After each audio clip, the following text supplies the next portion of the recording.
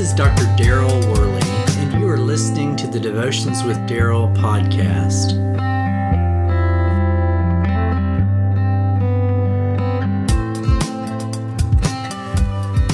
We live in a world filled with fear, much of which is driven by the sheer amount of information that we encounter each day. When a newborn baby enters this world, they are completely unaware of the world around them. But as each day passes, they become more aware of the things beyond themselves. As we grow, we begin to ask three essential questions about life.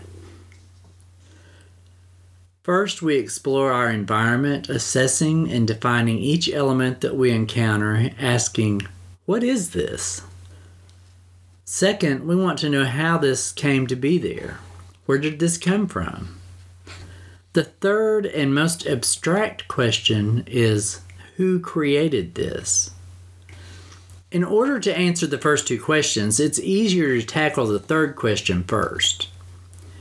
Genesis explains that in the beginning God existed before the heavens and the earth were formed. It also declares that God created the heavens and filled them with stars, which answers the second question. Everything we see was created by God. Now, how this came to be here has been debated by scientists for years. But for me, the simple answer is that God placed it here. Exactly how He chose to place it is far beyond my comprehension. I recently visited the Ark Encounter, which is a replica of Noah's Ark in Kentucky. Witnessing the sheer size of that boat was absolutely amazing.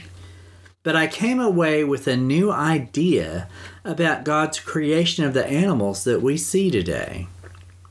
Even as large as that boat was, it could not possibly hold every type of cat or dog, much less every other animal on the earth.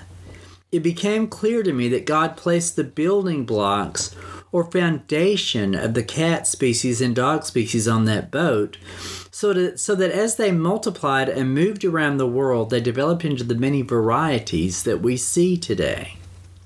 So often we try to place God in a box of our own making that dictates how He created the world.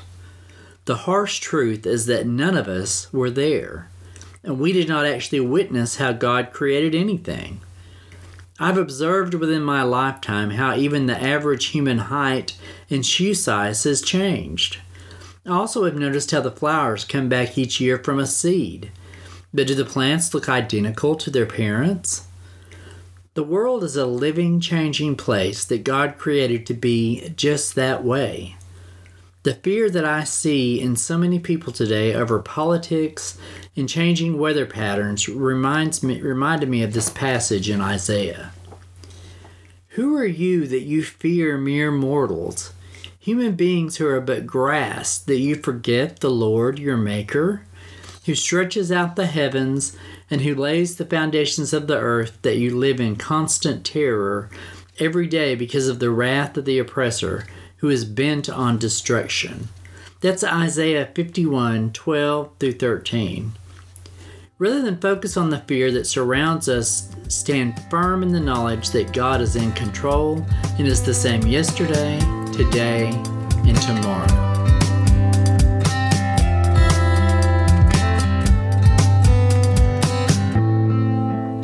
God be with you till we meet again. And until next time, this is Dr. Daryl Worley, praying that you have a blessed day filled with the richest blessings from God.